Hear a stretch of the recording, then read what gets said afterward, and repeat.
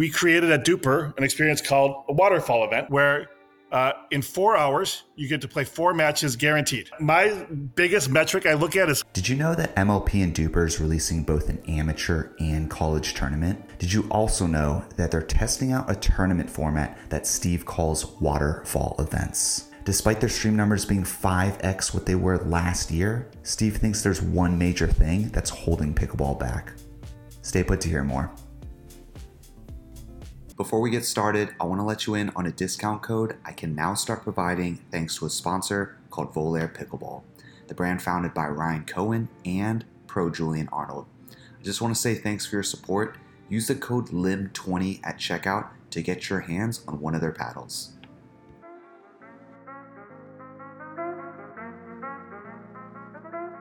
Hey, what's going on, Steve? Thanks for joining me today. Hey, thanks, Brian. I'm looking forward to it. Yeah, definitely. Can you tell me a little about yourself? And you're kind of an exception in this sense, but everything that your current projects, so you have like MLP, you have DUPR. You could even talk a little bit about Ideal as well. Anything you're currently working on? Too many things. Life is crazy, and this sport is the craziest thing I've ever seen. It is an absolute roller coaster. Every day there's something new and something exciting. I will say that, by way of background, when I was a kid, all I wanted to do was play board games. Like, I would wake up in the morning, I wanted to play board games. Like, going to school was was a little bit of a torture because I couldn't play board games all day. I woke up my poor brother. My brother's 6 years older than me. I'd wake him up at like 5 o'clock on Saturday and Sunday mornings to play games. And what I also love to do is, if a game was not interesting or challenging enough, I'd like to change the rules. It's like, how can we make this game a little bit more fun? How can we make it more interesting? Yeah. Fast forward to pickleball. 40 something years later. And I see this amazing sport that I love, that I'm addicted to, that so many of my friends are. It has changed people's lives. And I entered it and said, first of all, with a lot of gratitude to everyone who helped build this sport. Going all the way back to Bainbridge Island, full of gratitude to USA Pickleball and the hundreds and thousands of ambassadors that gave hours of their time to help build this sport up. And I'm just trying to do my part to make this sport even more fun, bring it to more people, get more people hooked, because I think it brings joy to people's lives. So that's a very, very quick background on me. I consider myself, I consider myself a really good board game player. I recently met some friends who are like way better than me at board games, so I'm a little bit depressed about that. But in general, I also think I like to make games more interesting and more fun, and that's what I'm trying to do with pickleball. Yeah, that was going to definitely be one of my later questions, is like, where did this, need to change? It's a lot of like, not even just pickleball, but even like the immigration and that whole scene. And with your background in finance, there's obviously a lot of things that you've done there too. Actually, first question, what is your favorite board game? My current biggest board game addiction, it's not the most popular game. It's a game called Dominion. It's probably closest, if you're a geek, to Magic the Gathering. It's kind of what I think is a better version of Magic the Gathering. No Magic the Gathering haters, please. But I love Magic the Gathering too. But I think Dominion's a slightly better gameplay version of that. And I am reasonably addicted to it. It's probably like a half hour to an hour a day addiction for me, playing it online. I try to keep it no more than that, but that's my struggle. So I love it. To me, it's like amazing combination of like poker and chess. It is a really, really deeply interesting strategy game. Yeah. I mean, board games are addicting. Have you ever played Seven Wonders Architects? Yeah. I love it. I love some. Yeah, it's good stuff. Yeah. That's my like current obsession. My brothers and I were very into Magic the Gathering when we were younger, and it's cool to see that now it's like coming back. I don't know if a lot of people know this, but I obviously did a little bit of research, but you have one of the most decorated resumes and backgrounds in the industry. I mean, you went to Harvard, and I think you studied like game theory and econ, and you worked for Citadel, which is a highly regarded hedge fund, and you're a board member, you're an investor, and you're founder to many organizations. Was there something within maybe your childhood or maybe an influence from your life that spurred this? Yeah, I just think I don't know why, but I've just naturally been competitive. I love sports. I love games. I would watch sports with my brother and my dad. And some of those are, played sports with them. Some of those are like my best memories, my favorite memories in life. Um, and uh, I view so many challenges in life as if I can reframe it as a game, I get better at it. So when I worked on Wall Street, I was partner at a hedge fund, and part of what you do at a hedge fund is try to obviously make money for your investors, but you also have to raise money. You have to go out and I didn't like doing that. I didn't like going and doing marketing pitches. I really hated it at first, and then in my mind, I kind of reframed it as a game. Like, how can we think about this as an interesting game and challenge? And then I actually started to enjoy it. So I always try to, if I can reframe any challenge I have as a game, that I usually enjoy it more and do better. I'm trying to do that with my weight right now. I got to lose some more pounds, so I'm trying to gamify that for myself. I'm working on it. It's getting better. It's better than it was. It's still bad. I still got to lose some more weight. Don't get me wrong, but I'm off the lows. Yeah, dude, that's awesome. I mean, weight and health it's a very difficult journey. I've been on that journey for a long time myself. So yeah, we can obviously dive into that later. I'm major in nutrition dietetics, always been very interested and fascinated by all that. So I listened to one of your previous interviews where you've talked about a format of 4 matches, the scoring system for obviously like DUPR and just matches in general, and improving the tournament experience. Is a lot of this coming from yourself? Is it team members? I think it'd be very interesting to hear for founders how to generate ideas. So for me, ideas on like how to make the amateur pickleball tournament experience better come from simply playing in tournaments. And I tell people that people who are running pickleball tournaments almost universally are, they're trying their best. They're trying to create a great event. They care about the sport. They're mostly doing it for people that they know and they're friends with. Everybody's heart's in the right place for sure. I don't doubt that.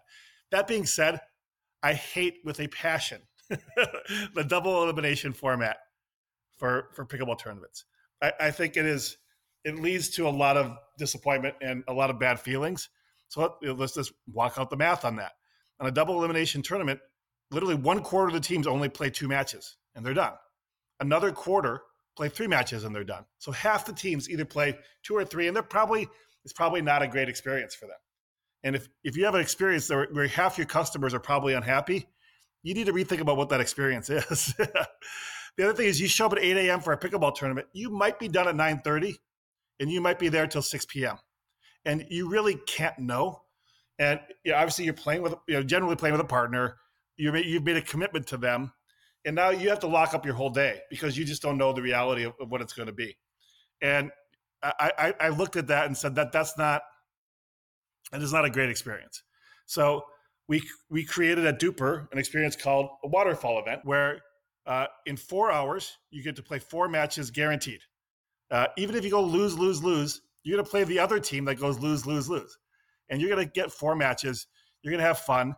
If you win a bunch of matches, you can win all 4. You can have some prize money. You can win some prizes, some medals. But everybody gets to have a good experience of playing 4 matches with their partner that's over in 4 hours. They know if you show up at 8 a.m., you're done at noon. By the way, if you're a total junkie and you need more pickleball, 4 matches isn't enough for you, we'll start another one at noon, and you can do from noon to 4. So I think that is a better format, and we've rolled that out. Obviously, we did our first one in Newport Beach last year, aligned with the MLP event we had out there. And now we've done, I think we're going to do hundreds of waterfall events this year. And I just think it's a more fun structure for people. It allows them to know and control their day and know that they're going to have the chance to play 4 matches in 4 hours. So that's the kind of things where my experience in playing in tournaments was like, this, I think, as much fun as I'm having, I know the organizers doing their best. I think if we can think a little bit about a structure, we can make it even more fun and a better way to live, a better way for people to integrate a pickleball tournament into their life. Yeah. When like 9 times out of 10, most people, when you give them an option of round robin or double elimination, most people are going to say round robin, which doesn't always equate to the 4 that you're mentioning, but it's something closer to that end.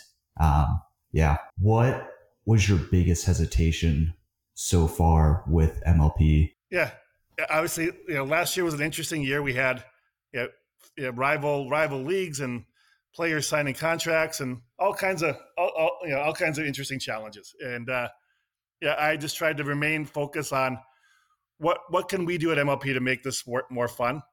How can we make it more interesting? I think our team format is interesting. I think the fact that we have a draft means that the teams are generally designed to be very, very close and very competitive. Our matches are unpredictable. And we try to keep focus on what do we do that's fun and joyful. As long as we keep our eye on that ball, I thought we were going to be okay. And I think we emerged from a year full of interesting challenges. I think we had a very successful year. Our owners are happy. We brought in new owners. I think the fact that we've been successful in bringing in obviously notable people into the sport has been not only good for MLP, but incredibly good for the sport. Where more people are now wanting to get a paddle and get up there and try this. And it generally only takes once. If you try this sport once, most people are in. So that was our goal this year. And I think we delivered on that well. It was a good year.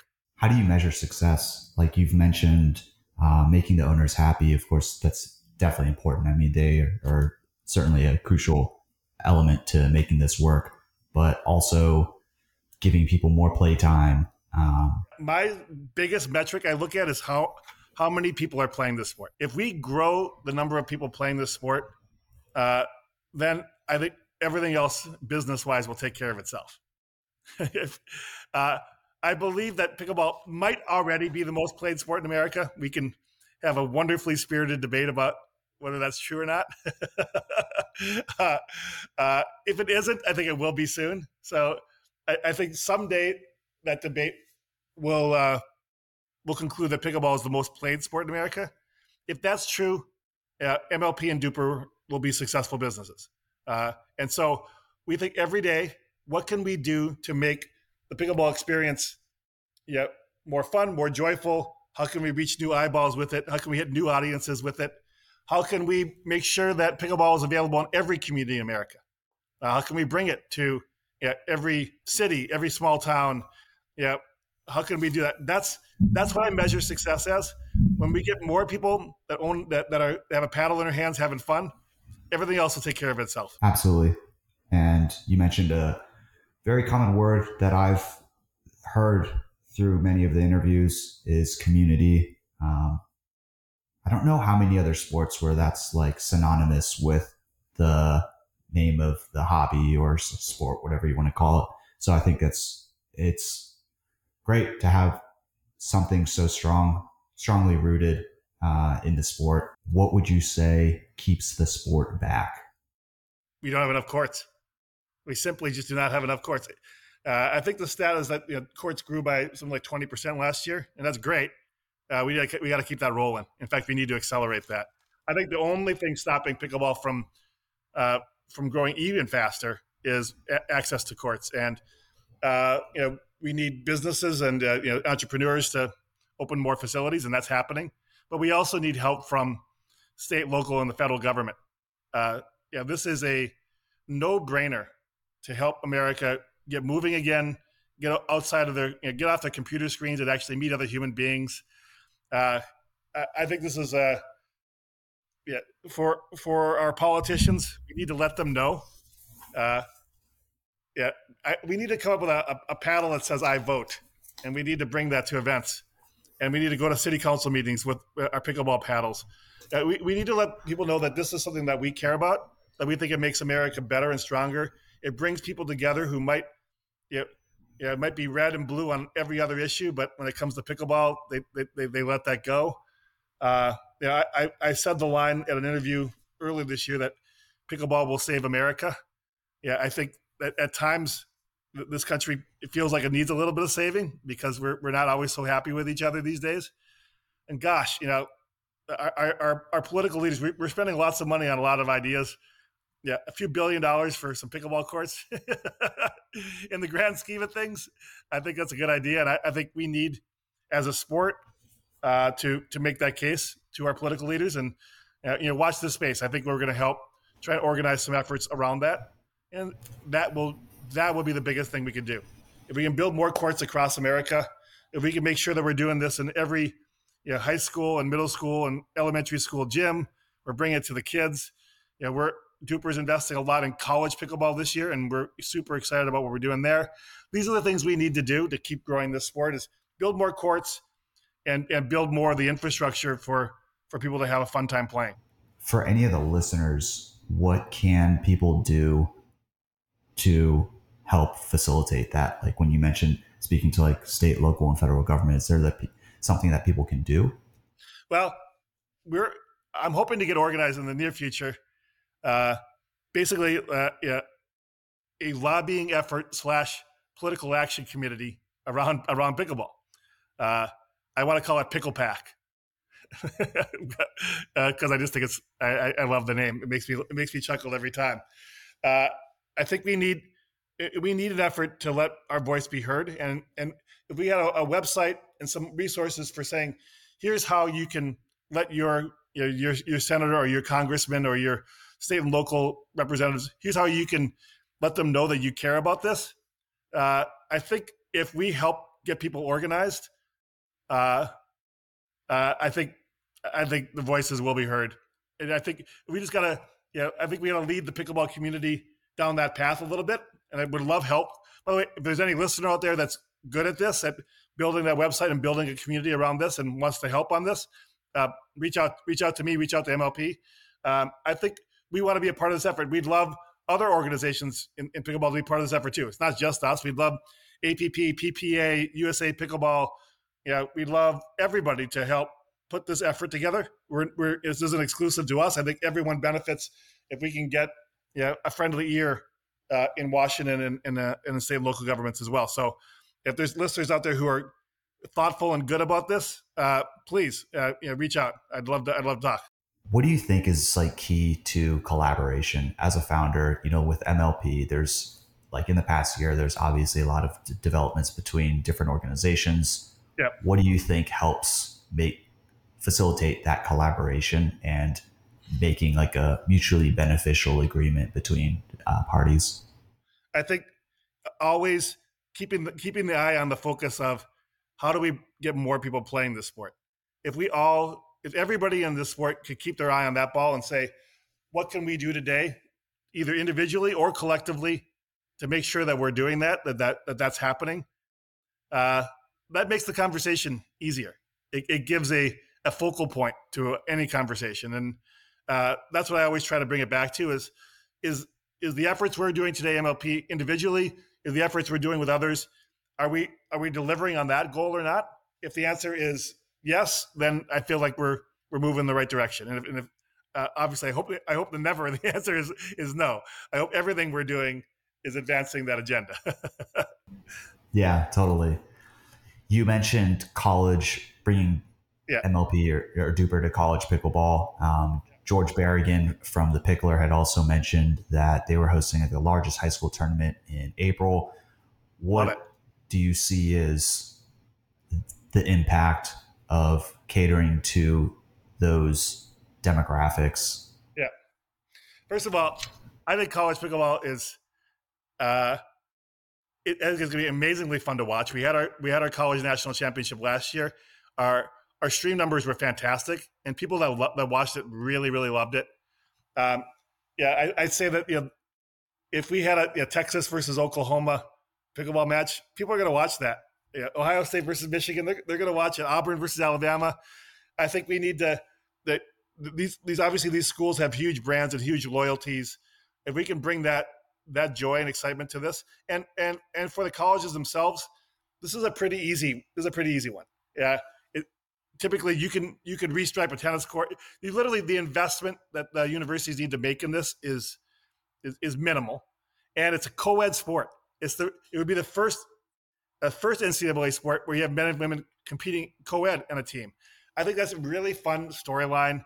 I think we showed at the first college national championship how exciting and interesting it can be, and I think we're it's still early days there, but really, really excited about that. And then if we can get pickleball to be an organized college sport, if we can start to have scholarships for people in pickleball, that will mean high school pickleball will come, and junior high, and camps, and the whole infrastructure that comes when that's a possibility as a way to earn a college degree. That will all follow in the wake of that, and so that's why I think it's an incredibly important mission for us this year is to bring that excitement to college pickleball. We're gonna have 12 regional championships and a national championship in the DUPR series this year, and I can't tell you how excited I am about that. I think that's a really important thing for us this year. Yeah. So that's already like cemented. It's the 12 regional, 12 national. Yeah. 12 regional championships leading to our national championship, which I believe is in November. I should know the date off the top of my head, but I don't remember right this second. You can, I think it's all up on our website, on the DUPR College website. Yeah. Awesome. Really looking forward to that. So with many businesses and founders, something that can be seen maybe as like a dilemma, or it could be seen as something that's very positive, is like focus. So MLP, DUPR, everything that you've kind of touched has grown significantly. And now you're introducing the college aspect. Yeah. How do you manage this growth? Well, we have amazing teams. The MLP and DUPR teams are amazing. They're all passionate.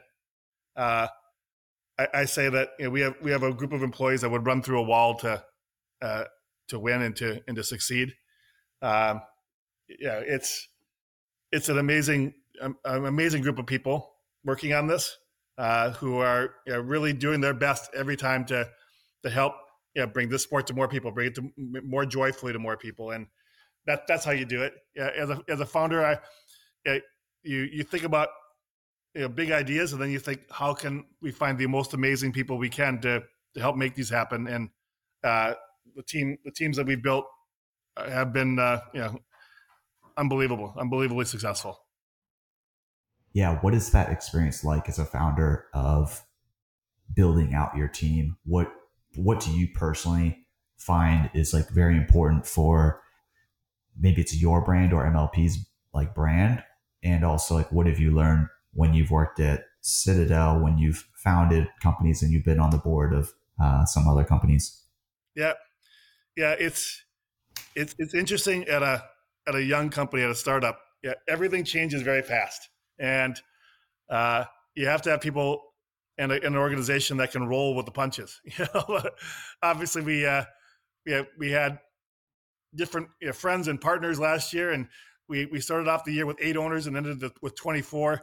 If you don't have people that can roll with the punches and and move, when the boat shifts, you gotta shift your weight. That happens so fast in every startup, and it feels like, of all startup companies I've been involved with, I don't know that I've ever seen a pace of change in any sport or any company like we saw in pickleball last year. My line is that pickleball lives in dog years. A year in pickleball time is like 7 years of normal world time. And that means you just have to have people that work hard, are flexible, can make one decision 1 month and then realize, hey, you know what? Maybe that wasn't the best decision, and reverse course. And you got to be able to do that. And that's and I think we've built an amazing team capable of doing that. Yeah. Teams can certainly be created upon skill sets, talents, and like hard or soft skills. When you were creating MLP and DUPR and even Dreamland, how are you building community within these teams? Like, what do you think was like a core, could be like a mission statement or a principle for the team? Is yeah. How aligned are you with the idea of how can we make this more joyful today? Like, how can we make this more fun today? As long as if we answer that question, yeah, we're at least starting to ask. We're asking the right question. And so, yeah, and I look at Brooks Riley's been with this journey basically from day one, both at DUPR and MLP, and yeah, he loves playing. He's a good player. And we're always talking and debating. And when there's a fun point in pickleball, and by the way, we both watch an absurd amount of pickleball, not just MLP. We watch everything, and we're always talking about it. He obviously has a shared sense of joy, and that's the most important thing. Is you want someone who's worked hard, who's passionate, but also just loves it themselves, because you know that they get it. Did this idea of making things more joyful, turning into games, was there a point when you were maybe doing something for the wrong reason, and how that may have turned into a lesson that led you to making things more joyful? Probably, yeah. Uh, as all people do, I have my my good and bad days, and my days where I don't live up perfectly to who I want to be. And so yes, that definitely happens. The good news is, again, I've been able to surround myself with people like Brooks, people like Ann Worcester, other people in the organization who, when that's happened, they've helped pick me back up and help me get refocused again. Yeah, it is not easy to be a startup founder or be part of a startup team. It is really not an easy thing. And that's not just true for me, but the entire team at MLP and DUPR. Wow, it has been a really, really challenging year. It's been a successful year, but it's been hard. And sometimes you got to be the one that's picking other people up, and sometimes you got to be the one that's willing to let other people pick you up. And that's a huge part of this as well. And so on the days when I haven't been my best and I haven't been as clear-minded about keeping to the goal, I've been lucky to be surrounded by people who help steer me back. Yeah, you're only as strong as the weakest link, right? Yeah. You've talked about how this year was successful, but it also had some down points as well. What did you not anticipate from the past year? I told people going into this year, I think I was a crazy pickleball optimist in terms of how fast the sport would grow, what things would change, and yet I still underestimated how fast pickleball would change in a year. Like I thought I was the craziest. I was viewed as the craziest person in terms of being a pickleball optimist, and I still think I got it wrong. I got it wrong too low, which is surprising to me. And that I did not see coming. It's funny. I had the first person who said I was actually too low was the CEO of Lifetime Fitness, Bahram Akradi, who I told him 40 by 30 was kind of our motto, 40 million players by 2030, and he said that's Steve, that's going to happen way before 2030, and I think he was right. I think Bahram was right, and so he was the first person who said I wasn't optimistic enough. And I tip my hat to him on that, because he was, I think he had wisdom on that. What are we at now? Like 8 million? Yeah, it's hard to say. Yeah, you get all these crazy numbers. Obviously we live in a pickleball bubble, so it's hard for us to judge. But I just can't believe there was some study today like more people play cornhole than pickleball. I'm like, well, maybe. I mean, maybe that's true. Yeah, but I do think here's one thing I say is I know people who were in softball leagues and now don't play softball. I know people who were in bowling leagues and now don't bowl. I don't know the person who got addicted to pickleball who still doesn't play pickleball. So every time we get somebody, we kind of got them for life. So I think in the long run, that means we're gonna be number one. Yeah.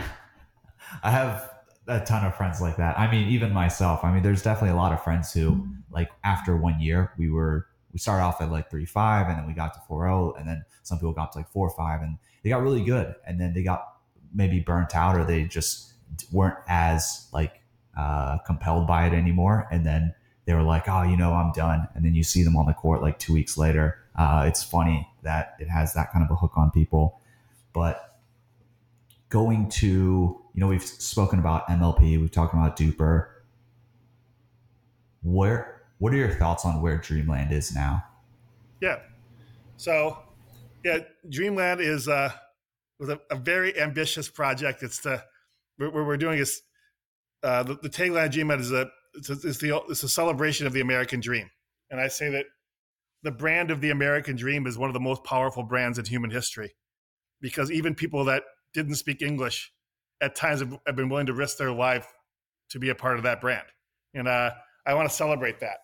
And I want to, yeah, we have a giant U.S. flag.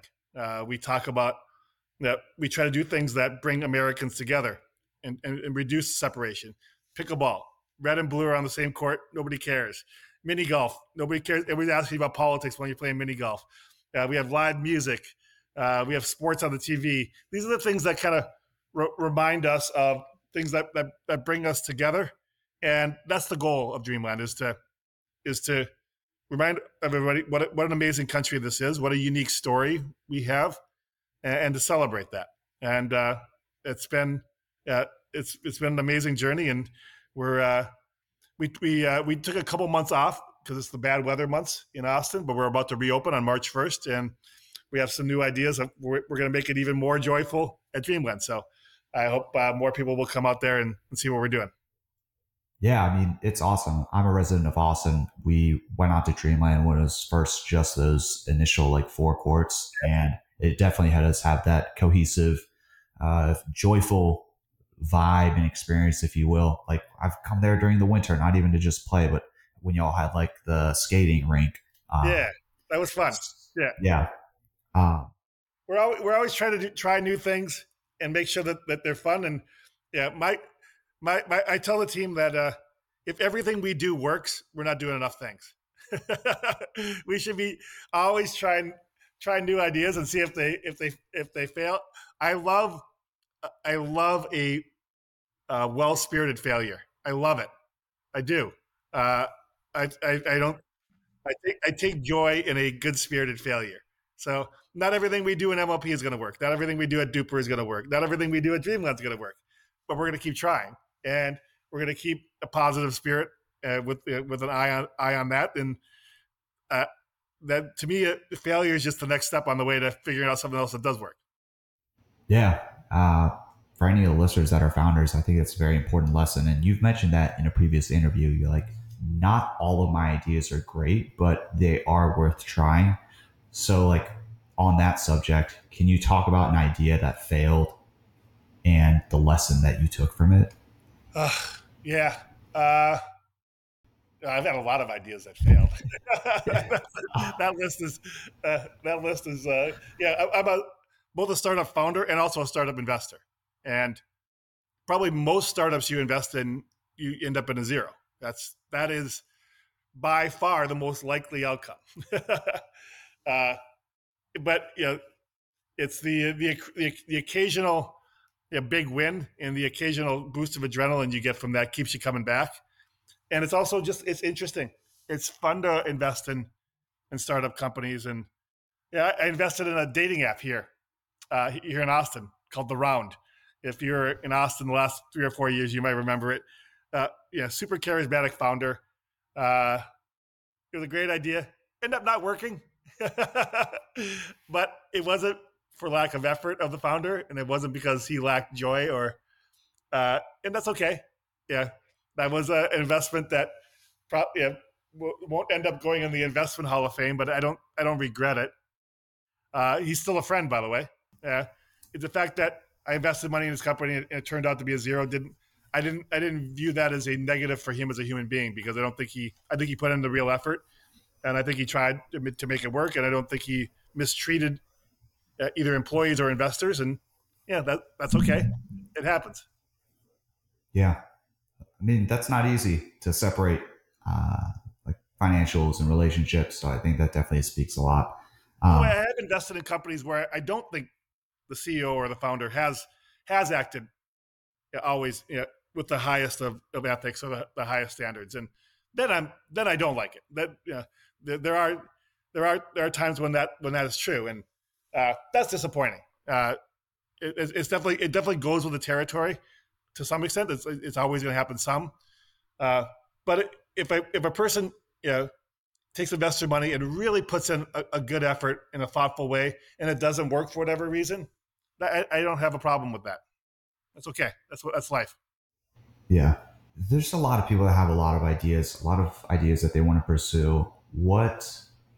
From like an investor standpoint, what do you look for from a founder that kind of like sells you on their idea and makes you want to invest in it?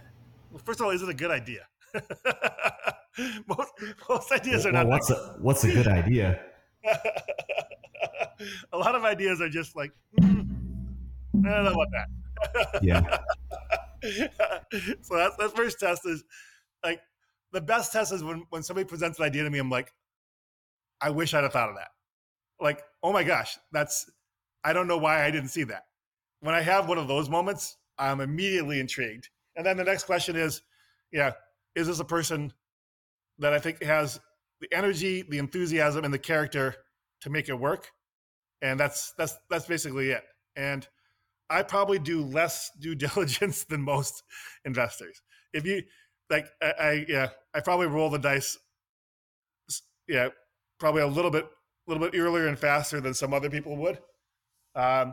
If it passes those tests, is it a truly great idea? Like an idea like, gosh, I wish I'd have thought of that. Does the person have the enthusiasm, the energy, passion, and the character to see it through? If that's all passes my smell test, then I could be in, and I could be in pretty quick if it passes those tests. If someone has an idea and they think that it passes all those tests, where can they reach you at? You can find me Steve at dreamland.us. Yeah. Dreamland.us is my hit me up. By the way, I do hear about I don't know how many pitches a day for ideas, especially around pickleball. And some of them are good, some of them not as good. To put it kindly. Yeah. What is your current role with MLP? I'm the chairman of the board. MLP and DUPR are merged and are one company, and I'm the chairman of the board of that company. I think in some ways my most important role is to continue to think 3 to 5 years in the future. I think I'm always trying to say what can we do, what can we start working on now that's going to lead to pickleballs.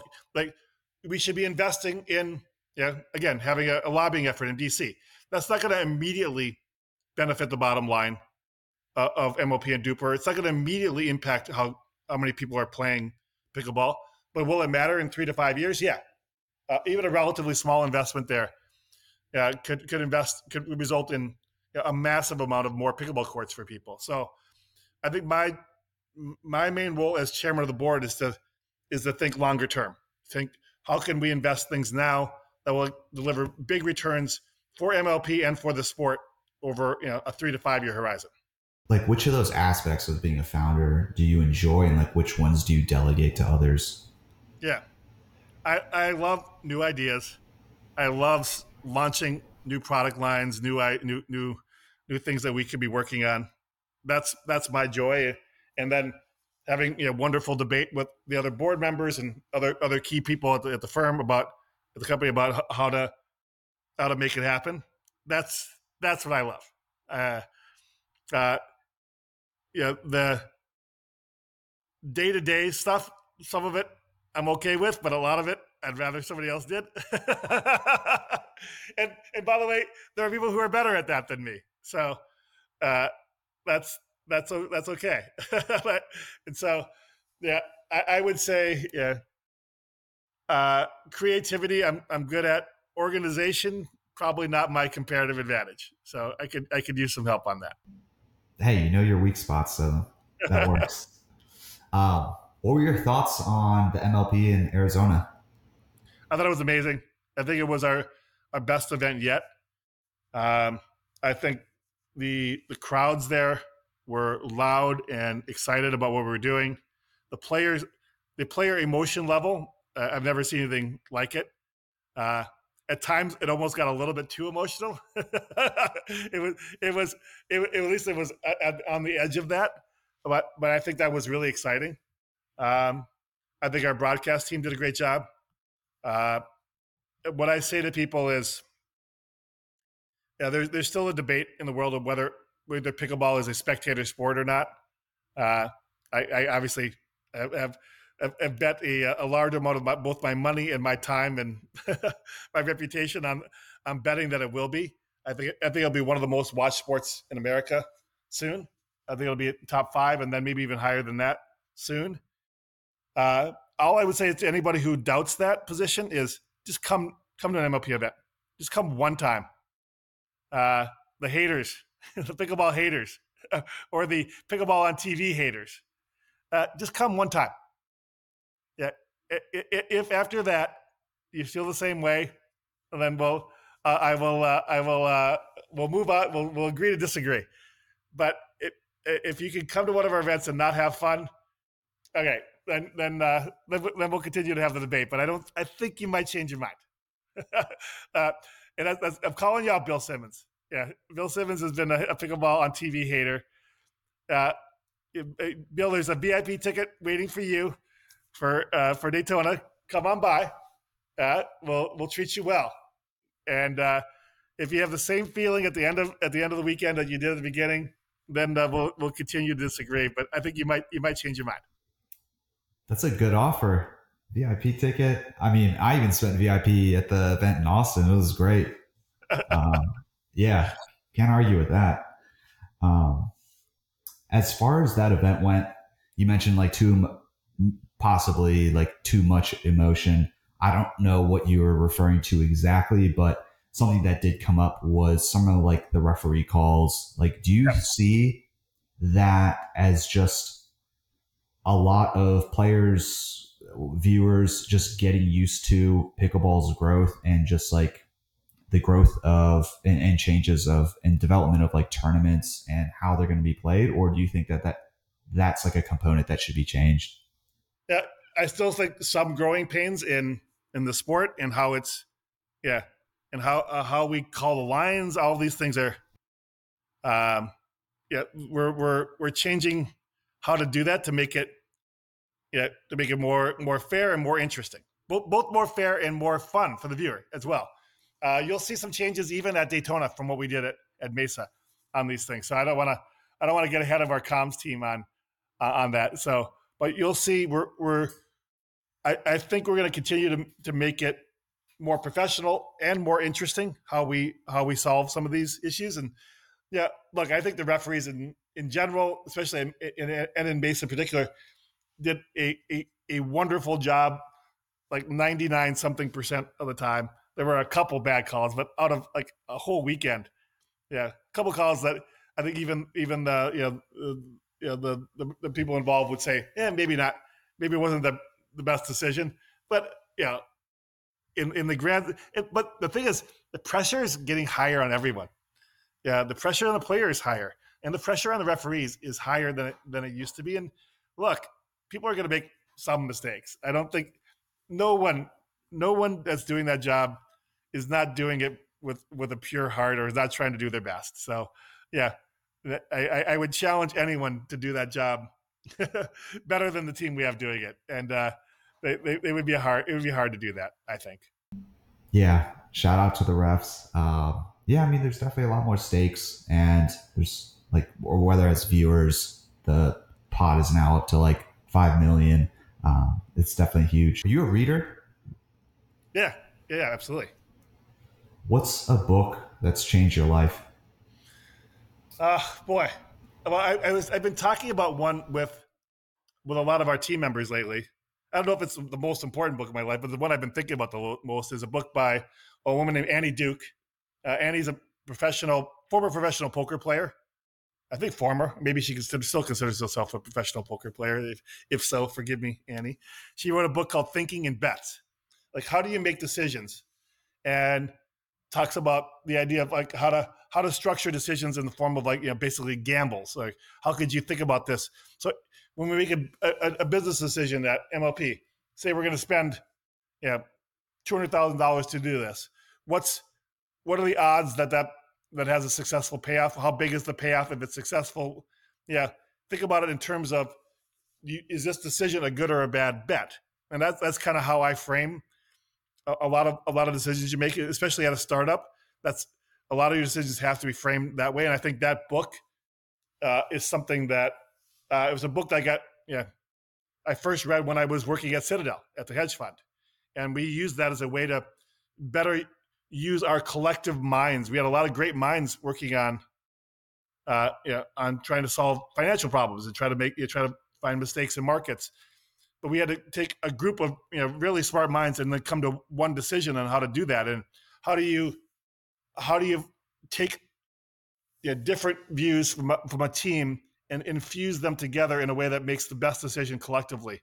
And I think Thinking in Bets by Annie Duke is an amazing book on how to do that better. Awesome. I've never heard of that book. I'll definitely check it out.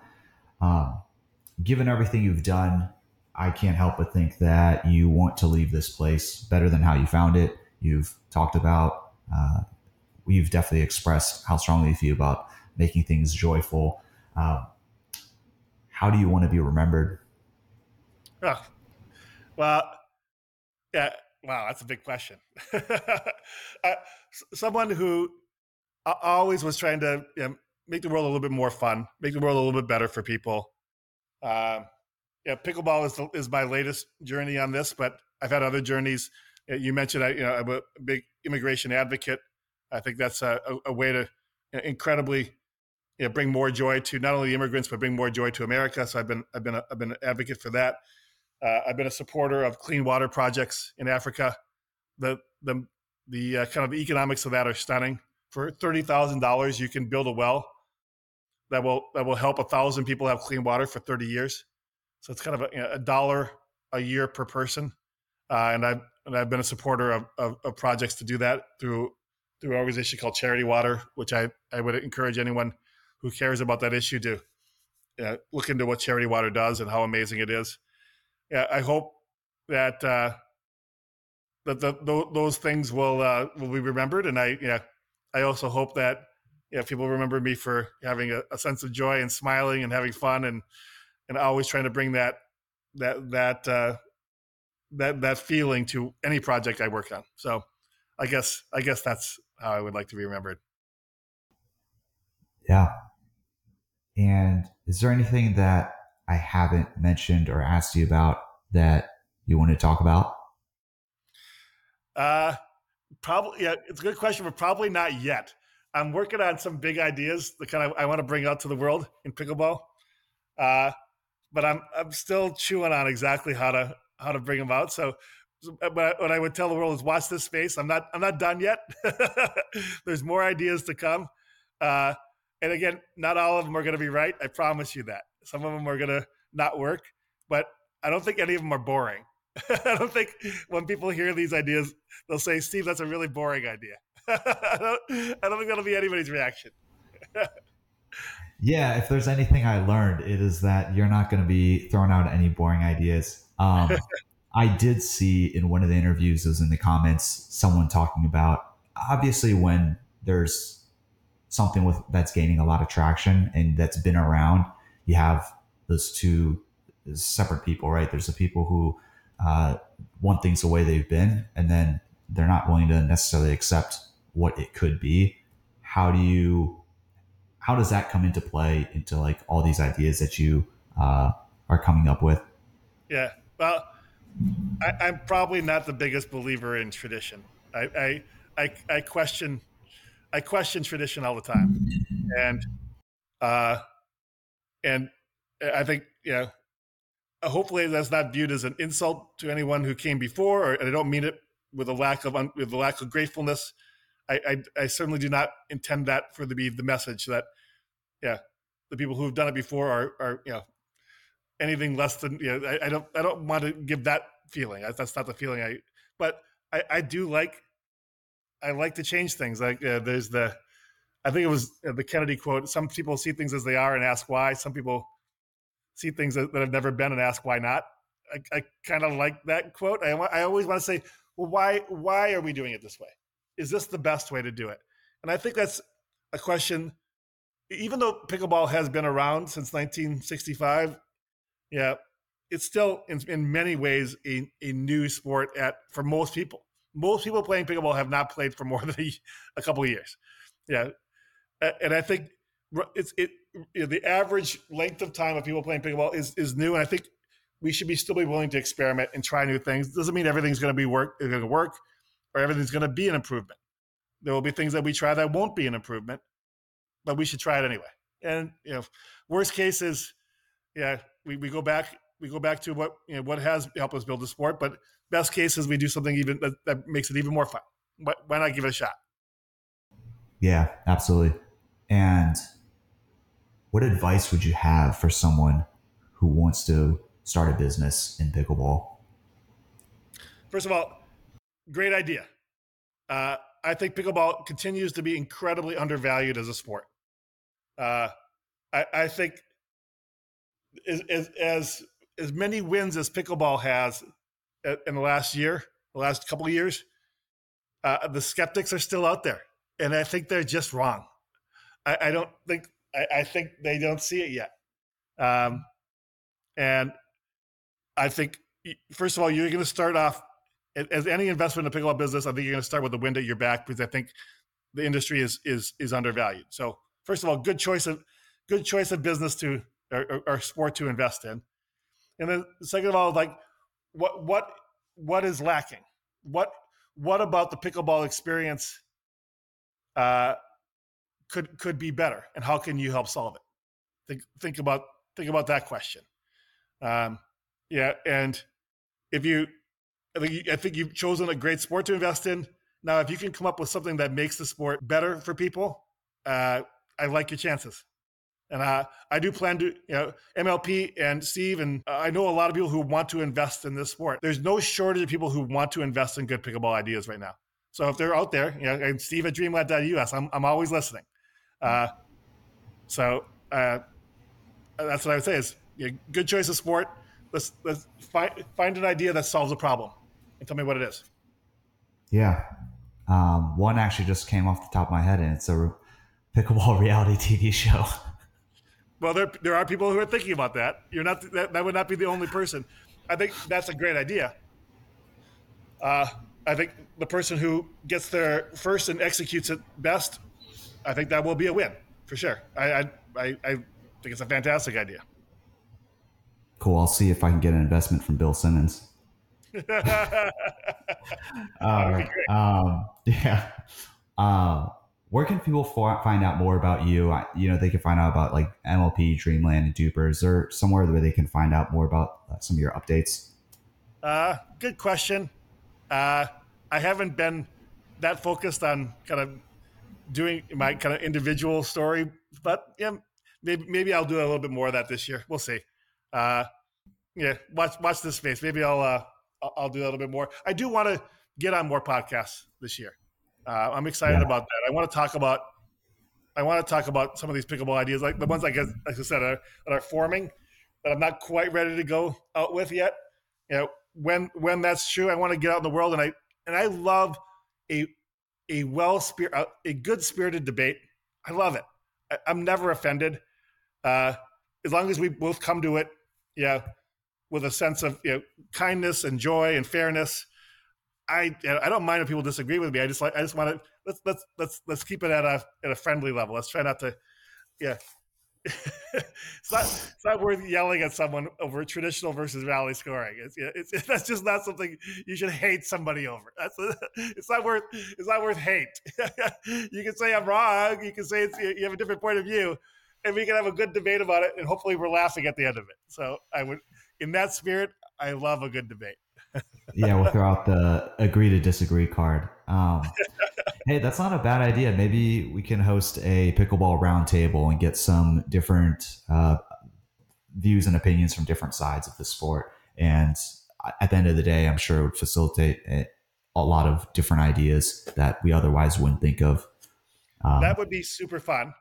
And I think if we chose we could choose some really spicy topics. I think it'd be really fun to watch.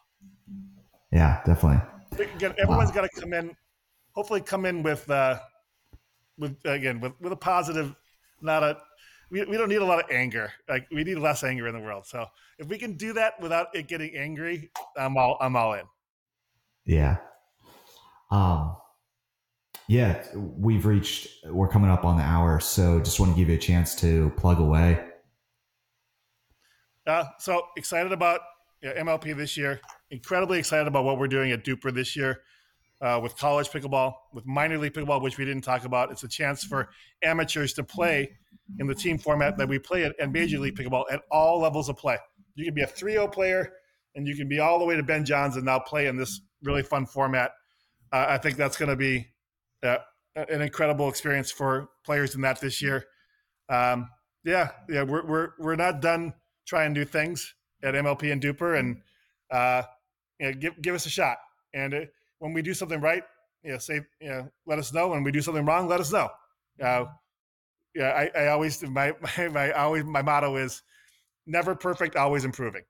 Our companies are never perfect. We're never doing everything right. And when you have criticism of us, you're right. I mean, your criticisms are often fair, and hopefully we're smart enough and able enough to listen to those and then try to fix it. And so if you will, again, try to keep the criticisms on hey, could you do this better? Instead of like, I hate you forever. But because I promise you, we're going to listen to both, and we're going to try and fix both. And both of our lives will be more fun with the kind of the more positive approach. Yeah, absolutely. I mean, yeah, that definitely speaks to something I heard recently from the Coinbase founder, which he said the two main focuses when you're founding a business is listen to your customers and just keep improving the product. Always. Yeah. So the MLP in Daytona Beach is March 23rd to March 26th. And yep. Where can they tune in on that? Obviously on our YouTube channel of our MLP. And watch this space in terms of our broadcast partner. We're still figuring out that, but we had great numbers at Mesa. Our YouTube number, we had partners with the tennis channel at that event. Great numbers on the tennis channel. Our stream numbers were 5x what our events were last year. We're definitely moving in the right direction. Yeah, that's fantastic to hear. Awesome. Well, Steve, thanks again for your time and giving the opportunity for listeners to listen to some of your trials and live vicariously through you. At the end of the day, just try to make things more joyful. That's it. All right. Thank you. Yeah, this was fun. Thank you for the chance to talk about some things I don't often talk about. So I appreciate it. Yeah, absolutely.